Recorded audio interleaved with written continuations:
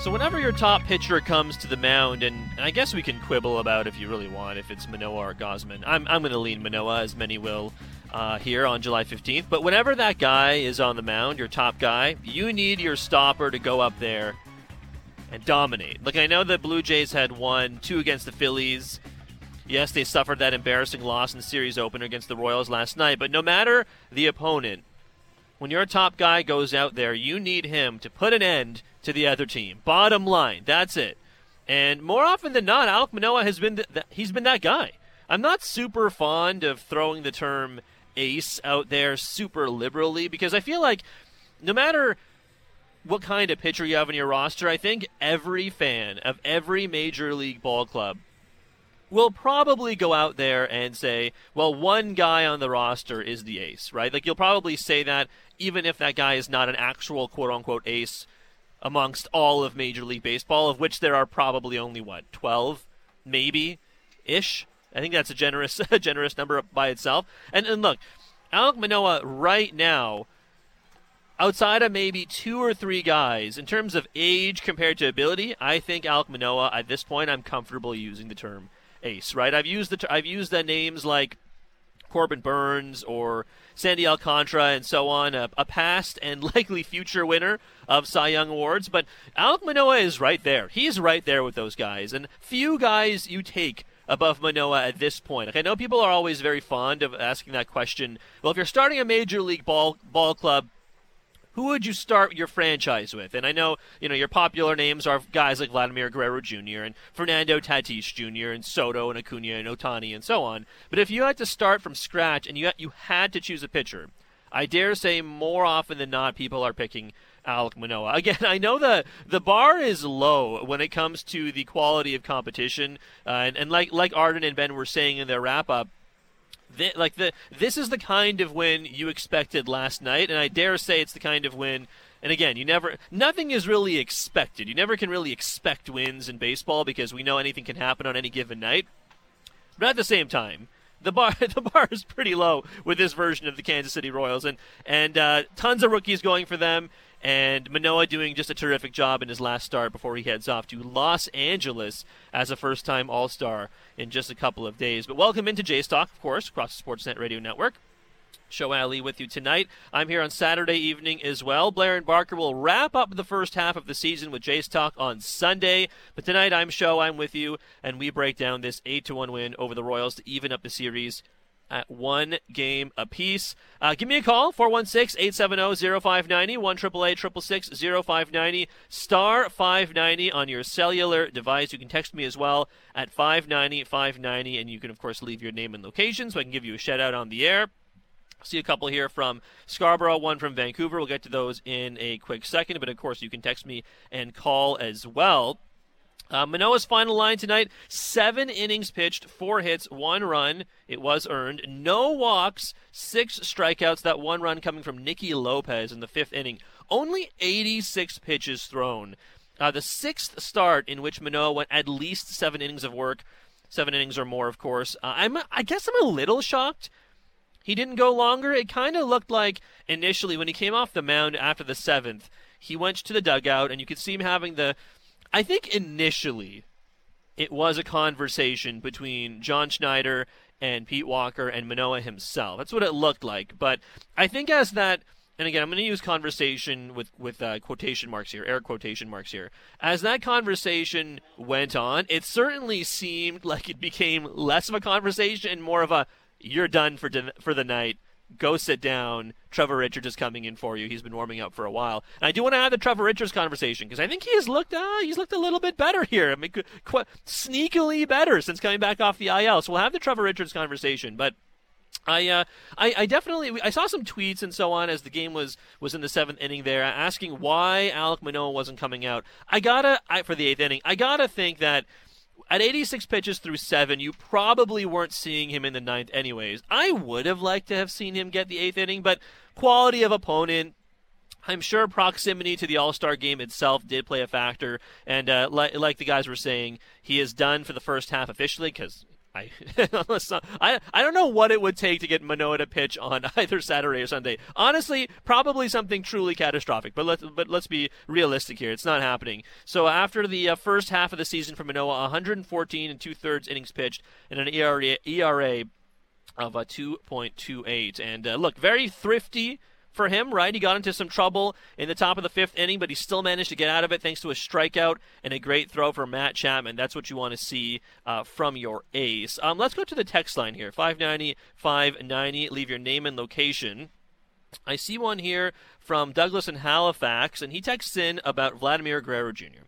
Actually, I see another one here about Vladdy as well. This is from Steph in Quebec City. Very, very similar text, actually. Steph saying, should Vladdy opt out from the All-Star game and just take a break? He seems to be tired and exhausted. And that was sent in during the game. That was sent in maybe, I'm not sure, around like 9 o'clock Eastern. And I think it's a valid question as to whether or not he should, even if he doesn't opt out of the All-Star game, I think it's a valid question to be a little concerned about Vladimir Guerrero Jr. I'm not saying he's like bad by any means. I think it's actually pretty impressive that in a season we all largely are considering a teensy bit disappointing from Vladimir Guerrero Jr., at the same time, he is still having an all-star caliber season. Whatever, you can say whatever you want about the fan voting and should this guy have gotten in over him or should another guy have gotten in over him. At the end of the day, the all-star balloting is a popularity contest. You want to see the game's biggest stars go to, at least in my opinion, go to the Midsummer Classic. So honestly, I know it's a homer take. I have no problem with Vladimir Guerrero Jr. being voted in by the fans as a starting first baseman, but I think it's a valid question to ask whether or not he should go, maybe mentally getting some time off. But at the same time, and again, I don't obviously know Vladimir Guerrero Jr. personally, but he seems to be from everyone I've talked to, he seems to be a pretty fun-loving guy. So maybe his form of relaxing will be to go to the All-Star game for the second consecutive year and have a good time with Manoah and Kirk and well, Springer's not going, but have a good time with the rest of the AL guys and so on. I honestly don't think that's a huge issue. But I will say, Vladimir Guerrero Jr. is still expanding the zone maybe a little more than I'd like. The second time he came to the plate, he struggled with the tricky stuff from Greinke, right? The curveball, the slider from Greinke. But as soon as he saw that fastball, and Greinke at this stage of his career, what is he, 38 years old? Fastball averaging around 89, 90 miles an hour. He laced that ball into right center field. He was aboard. But then you kind of also got the down peak of the roller coaster that is watching Vladimir Guerrero Jr. over the past 2 to 3 weeks. In the sixth inning, he swings at the first pitch with runners on the corners and no outs, a cutter kind of in on his hands. He pops it straight up. In the eighth inning, he swings at the first pitch again. And I mean, look, he blistered that ball. He straightens that out just a teensy bit more to the right. It's an extra base hit for Vladimir Guerrero Jr. But he doesn't get it, and he swings at the very next pitch. He grounds out immediately. Like, I get these guys are young, and I think we know at this point that both Vladimir Guerrero Jr. and Bo Bichette, for example, are two aggressive dudes. We kind of know this at this point. But just take a few pitches sometimes, Vladdy, I just wait for a better pitch. I think the thing that confounds me sometimes about Vladdy Jr. is that, again, he has not taken, it's either not many or 0 walks in the month of July, which is a bit of an alarming number because we know he is a disciplined batter. We have seen him work opposing pitchers time and again, and he doesn't seem to be doing that. Maybe it's pressing a little bit. Maybe there's something else going on. He certainly seems a little freer and easier now that there's the managerial change. I think that's totally fine. But I mean, he comes to the plate at one point in the sixth inning, and there was no one out, and he pops it up immediately. He's someone who can work the pitch count when he wants to. And again, sometimes players go through it, and it's not like we know what's going on in their heads, but my goodness, just Vladdy, take a couple of pitches sometimes. It's just that's all I want to see every now and again. It just wouldn't kill you to take a couple extra pitches, Vladdy. And he remains a prodigious talent. He remains one of the most talented players I'm convinced in all of Major League Baseball. I think there will come a time, probably later on this season, maybe as soon as right after the All-Star break. I believe they're playing the Red Sox in Boston at Fenway Park right after the All-Star break starting on that Friday of next week. But I mean, it's not there are very winnable games in the rest of the July schedule for the Blue Jays. And I mean, then again, we said that about last night. On the flip side, we said that about tonight as well, and here we are talking about an 8-1 win for the Blue Jays. But Vladimir Guerrero Jr., I still think is one of the most talented guys. Again, I think he's closer to being the AL MVP guy of last year than he is to what we've seen at times, especially over the last 3 weeks this season. That's where I fall on Vladdy Jr., but time off for the All-Star break probably isn't going to happen for such a young guy. At the same time, I do kind of hope that the break mentally is maybe a good thing for him. And it's also why I fully support George Springer not going to the All-Star game. We know he has had a litany of ailments, not obviously this year, but just over the course of his Blue Jays career so far. So to see George Springer not go to the All-Star game, and I mean, this would have been his 4th or 5th time going, he kind of knows what to expect. So I think it's probably the best decision. And let the young guys go, right? Let Kurt go, Vladimir Guerrero Jr. go, and of course, Alek Manoah, who was absolutely brilliant tonight. Let's go back to the text line here, 590-590. I see one here. Al in Brantford. Show Vladdy is off or DHing every week. He is in a slump, not tired. Going to the All-Star game and having fun will do him good. Okay, I like that one. You can take that side of it, Al. I really do think Vladdy Jr. is the kind of guy. He's so gregarious, right? He's the kind of guy who goes out there and likes to party, and he's dancing in the dugout and so on. I know some people don't like that, but I think that's just a part of who Vladimir Guerrero Jr. is at this point. And I remember the other day, I forget if it was in Seattle or Oakland. I think it was in Oakland, and he strikes out or whatever. He lines out and he runs up the first base line, runs past the first base bag, and then just sits next to Anthony Bonda in I think it was in Oakland, in the Oakland kind of bullpen that's right along the edge of where seats are in the Coliseum. And he kind of just sat there. I remember I turned to Ben and I looked at him and I said, Is that an out of character thing? And he looked at me and he was like, absolutely not. That's just who Vladdy is. He likes to be a little silly, and that's just a part of his personality. So yeah, Al, you know what? Maybe you're right, man. Maybe he will have some good done for him if he goes to Los Angeles for a bit of a party with some of the game's best players. I see here, Justin in downtown Toronto. Why is Matt Gage in AAA right now? I gotta say, I don't know what the answer to that question is, Justin, but I'm on board with what I suspect, and I suspect you are too,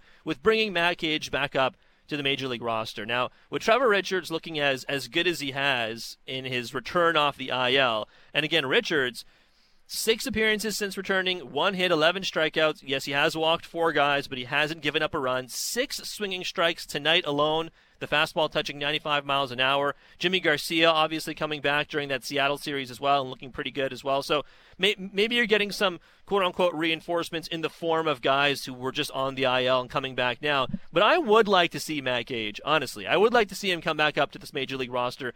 Again, he hasn't been asked to pitch in super high leverage spots. Again, I go back to the Doug Eddings games, as we're gonna call it, for Chicago against the White Sox, and Gage, of course, being the one for whom that game ends. I think he takes the loss in that one, but still, he showed some promise in, at that point, what was relatively high leverage in extra innings. I believe he struck out Jose Abreu at one point to end an extra inning. So I think Matt Gage has impressed me, certainly more than Casey Lawrence has, or, I don't know, Thomas Hatch has. I think we're going to be having these conversations about the bullpen more and more and more, it certainly seems like, because, again, the cost of acquiring a guy. I was reading something on Luis Castillo earlier today, and it looks like the Yankees are looking at him. The Dodgers, of course, are looking at him. The Yankees and Dodgers, you could probably just tie those two franchises to every major trade candidate for the rest of time every single year. That's just the nature of things. But at the same time, I was reading a report saying that the Yankees might have to give up Anthony Volpe in order to nab someone like Luis Castillo. Volpe is one of their top prospects, period. And I have a feeling they're going to balk at that. I have a feeling any team across Major League Baseball would balk at trading even for someone who is obviously as excellent as Luis Castillo. You'd balk a little bit at trading that high prospect capital. So I have a feeling we're going to continue to discuss the starter conversation and the bullpen augmentation conversation, if you want to call it that. But hey, Matt Gage deserves a spot on this roster, and he has pitched, generally speaking, pretty well for the situations he has been called upon to pitch in. But at the same time, I think we see him back up in the major leagues sooner rather than later. I see a text here.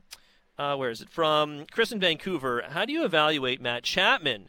And Chapman's an interesting guy, right? He clobbered a 3-run shot tonight. Teoscar Hernandez grabs a 3-run bomb as well. And I see another text about Teos. We'll get to that in a second. But 3 hits overall for Chapman. Very patient at the plate on the homer that broke the game open in the 5th inning, working to the 3-1 count. I'm curious how you guys feel about Chapman's bat. Generally speaking, I think it's definitely looked better. Second straight day with a home run for Chappie.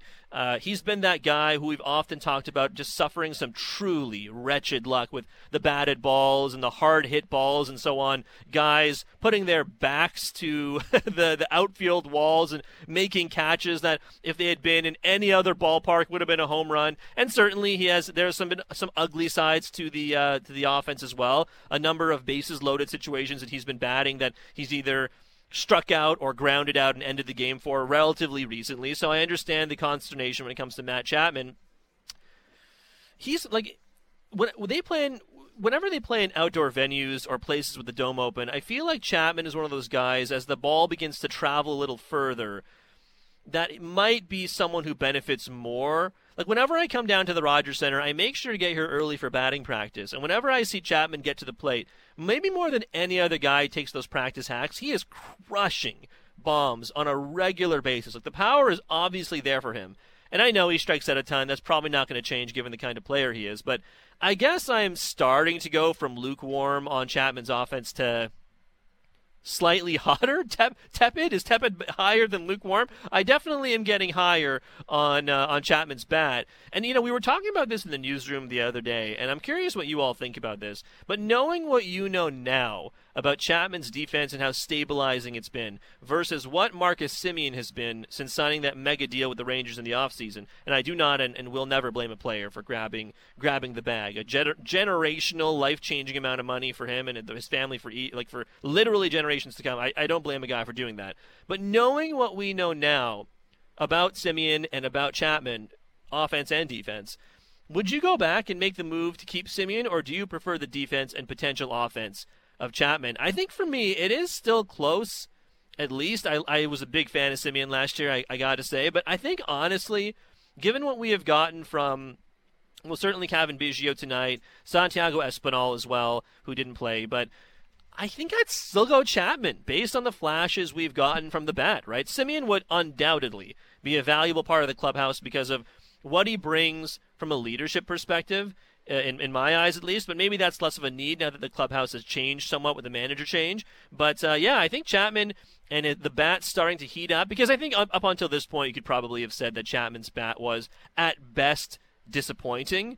But it's starting to look a little bit better here, and if this continues, if he is starting to heat up, and we're getting into mid-July here, even if we come back from the All-Star break, maybe that does him some good as well, and Chapman becomes a better part of this lineup, because we were having conversations during the Oakland and Seattle series about Chapman maybe he should be batting 8th or something like that, right? And honestly, I found it difficult to argue given how he had performed as of late, but hey, I think Chapman, if he continues to show what he's shown, again, 3 hits tonight, including that 3-run laser beam, I'm all for it. By the way, on the clubhouse change, on John Schneider, real quick, the last time I did Jays Talk was when the ball blew through Vladimir Guerrero Jr.'s glove.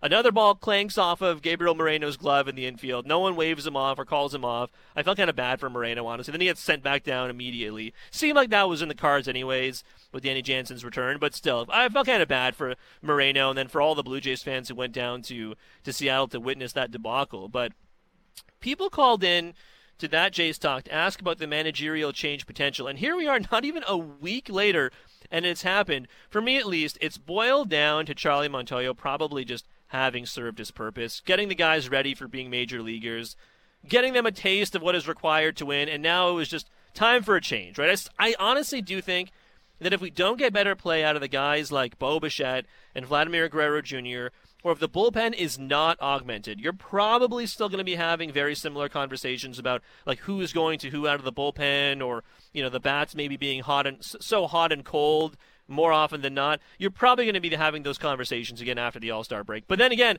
after the break, after next week, it'll be just a couple more weeks until the trade deadline. So maybe we see some moves made in a week or two.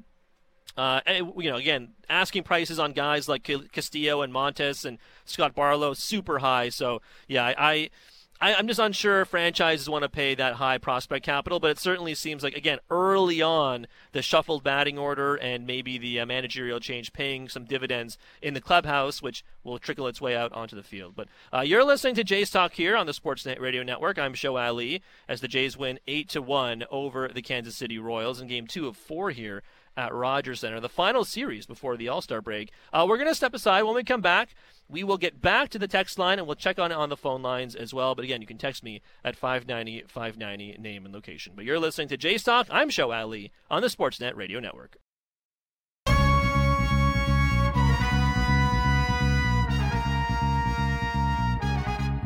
Welcome back to Jays Talk on the Sportsnet Radio Network. Show Ali with you this evening as we break down the Jays' 8-1 win over the Royals to even the series at 1 game apiece. 7 innings of 1-run ball from Alek Manoah, Trevor Richards, and Anthony Banda closing out the game. I got to think, too, that Anthony Banda pitching in this game means that there will not be an opener tomorrow. So we'll have to see if Max Castillo will be the official starter tomorrow against the Kansas City Royals. But, that's for tomorrow. Max Castillo likely to head to the mound, but Alek Manoah was brilliant again tonight. 3-run blasts from Teoscar Hernandez and Matt Chapman. Before we get back to the text line, let's take a look at the Bet365 standings update. With Bet365, you can bet on things like player props, totals, or the money line across many different sports. 19 plus. Play responsibly. Ontario only. If we take a look at the standings update here, the Yankees and Red Sox are in action right now. It is tied 4-4 in the top of the 10th inning, so we'll see if that holds. It's tied right now, but we'll see who wins. But right now, the Yankees are 62-27 coming into tonight's game. Tampa Bay beat the Baltimore Orioles, so they are now 50-40. Toronto with the win tonight is 48-43. They are a half game up on Boston. So let's say the Red Sox do lose to the Yankees tonight. The Yankees will be 63-27. The Red Sox will be 47-44. So with a win, the Red Sox will be tied with the Blue Jays for third in the AL East, and with a loss, the Blue Jays will have sole possession of third place in the AL East. And the Baltimore Orioles, with a loss to the Rays, they are 45-45. Their win streak has been snapped. They were looking for their 11th straight win. 11th straight win for the Baltimore Orioles. They had won 10 games. They didn't play yesterday, but prior to that, they had won 10 games. I think they had 3 straight series sweeps. 10 straight wins for the first time since 1999. That is truly wild. That even includes the days where the Orioles were some of the best hitting teams in all of Major League Baseball, dating back to like the 2014, 2015, 2016 years there, right? So that's pretty remarkable. But either way, tonight they do fall to the Rays, and a pretty exciting one, but the Baltimore Orioles are 45-45. So that's our Bet365 standings update. Let's get back to the text line here, 590-590. I see Stephen in Williams Lake. Stephen in Williams Lake is in BC. He says, welcome back, show. Manoah is a beast. What kind of money will he be expecting, and when will he get paid? Also, Tapia continues to play well and exceed expectations. Yeah, hey, I mean, anyone who said they expected what we have gotten out of Tapia after, a night where, or pardon me, a season where Tapia was largely expected to be a guy we saw occasionally, someone who would come in when one of the 3 outfielders was either injured or just getting a DH day or something like that. I think he has far exceeded expectations. I've been pretty effusive in my praise with Tapia in recent, certainly all season long, but certainly in the last maybe like month and a half. Tapia has been great. I will say one blunder he made tonight, that overrunning first base and going to second, that was just, it was dumb, all right? I mean, there's no other way to put it. That was just unnecessarily aggressive, and I don't really know what he was thinking, because the ball, when it sank into center field, it wasn't particularly deep. It wasn't like the ball landed at the warning track. It landed maybe like halfway to the dirt where the second base bag was, and it didn't seem like a particularly tough play for the outfielder to just flip it into the second base bag there. I don't know. I'm not really sure what he was thinking there. And then, of course, unfortunately it just took the wind out of the sails of the Blue Jays in that particular inning, because then what ended up happening was they got 2 guys on base, and then someone lines out, and the inning is suddenly over immediately. So, hey, a rare blunder for Raimel Tapia, but again, a guy who doesn't strike out a ton. Again, he's improving the launch angle, which when he arrived here was basically parallel to the ground, but looking a lot better and having a fantastic month of June and certainly a good start to the month of July as well. But the other half of Steven's question was, what kind of money will Manoah be expecting and when will he get paid? I'm always kind of here for the Blue Jays maybe going out there and buying out a couple of arbitration/free agent years in terms of like kind of what the Padres did when they kind of bought out some of Tatis Jr.'s arbitration eligible/free agent years, when they kind of bought out some of those years just to get him paid a little earlier on. But of course you kind of have to pay up for those years because I mean, why would the player sign a deal that might look lucrative when it comes to being like $250 or $300 million, but when you're that young, I mean, I'll put it in context. The Garrett Cole deal was signed with the Yankees. He left the Astros, signed it with the Yankees in December of 2019. 9 seasons, a total value of $324 million. It was the largest contract ever given to an MLB pitcher, and I think an AAV, let's call it, around $36 million. So I don't think it's going to be that much. I mean, certainly it could be. If Alek Manoah continues to improve on the way he's been going, it very well could be, but I still think sub $300 million. I would hate to see it be a shorter term. I would just lock him up to a long-term deal as soon as possible. But we know the way the front office operates, even though they have said, the ownership has said that they're going to open the pocketbooks for their homegrown stars like Manoah and Vladdy and Bo and so on. I would be surprised if it happened in the next, let's say, 2 seasons. I would be surprised. If it does happen, then great. But if it doesn't happen until maybe the beginning of 2024 or thereabouts, I think that's probably right around the correct timeline. But I think there's no question Alek Manoah is going to get paid. I see Leslie in Scarborough. Manoah is a real beast, eh? What a game. Have a great night. Stay safe. You as well, Leslie. Yeah, Alek Manoah, what a monster. Again, 7 innings of 1-run ball. Robin Woodstock, I know the pitching has taken the bulk of the flack for the team's woes lately, but it's time to put the responsibility on the young offense. I'm tired of seeing these guys smiling, patting each other on the backs in a losing game. Thursday's game, they managed 1 run on a solo home run off a AAA pitcher. There needs to be more accountability, more urgency on the offense to perform on a regular basis. They can help the pitching by just being consistent. No team is afraid of the offense this year. It's supposed to be this team's strength, and they need to be held accountable. It certainly seems like, at least in the young tenure of John Schneider, it certainly seems like that will be more of a common theme, let's say. It certainly seems like accountability, and certainly John Schneider has said that he's going to rely on the players to police themselves a little more. And I think that does kind of go back to having leaders in the clubhouse and who is the leader in the clubhouse. And again, before, I've said a number of times, I truly believe it was Semien, and without him there, maybe there was a teensy bit of a void. I do think that guy who will be the leader in the clubhouse, quote unquote, that guy, is Bo Bichette. I think he is. Remember, he didn't wear the home run jacket that one time and relatively recently, and it certainly seems like he was kind of trying to button things up a little bit. I think he is on his way to becoming like the stoic guy in the clubhouse, whereas maybe Vladimir Guerrero Jr. and Teoscar Hernandez, who's obviously a little older, I think those guys will probably always be what they are, but I think Bo is probably going to be the guy to hold players accountable going forward, because that seems to be what he has shown himself to be. Tim, Bathurst, New Brunswick, simple one. Manoah is this team's MVP. Peter in Toronto. Show, Tabby said on the TV broadcast, the Jays, quote-unquote, took care of business tonight, something I would argue needs to happen a lot more often when they play the bottom feeders after the All-Star break. I would agree with that. Again, after the All-Star break, they play 3 against the Red Sox in Fenway, 2 against the Cardinals. Cardinals are not a pushover. They're at or near the top of their division in the NL, but 4 against the Tigers. There's no reason they should be losing games to teams like the Tigers. And you go into August as well. I mean, it's not a pushover schedule, but again, with lots of games against the Orioles and Angels and Cubs coming up as well, there's no reason this team shouldn't be competing for a higher spot in the AL East. But that does it for Jays Talk here tonight, here across the Sportsnet Radio Network. Appreciate the texts as always. Thanks for listening to Blue Jays Baseball, served up by the always game-ready Jack Link's Meat Snacks. Feed your Wildside baseball fans. Jays beat the Royals 8-1 at Rogers Center to even the series at 1 game apiece. Alek Manoah with 7 innings of 1-run ball. Tomorrow, Max Castillo will likely get the start. Daniel Lynch will go for the Royals. First pitch flies at 3:07 p.m. Eastern across the Sportsnet Radio Network. I'll have Jays Talk and the pregame show tomorrow. We'll talk to you then.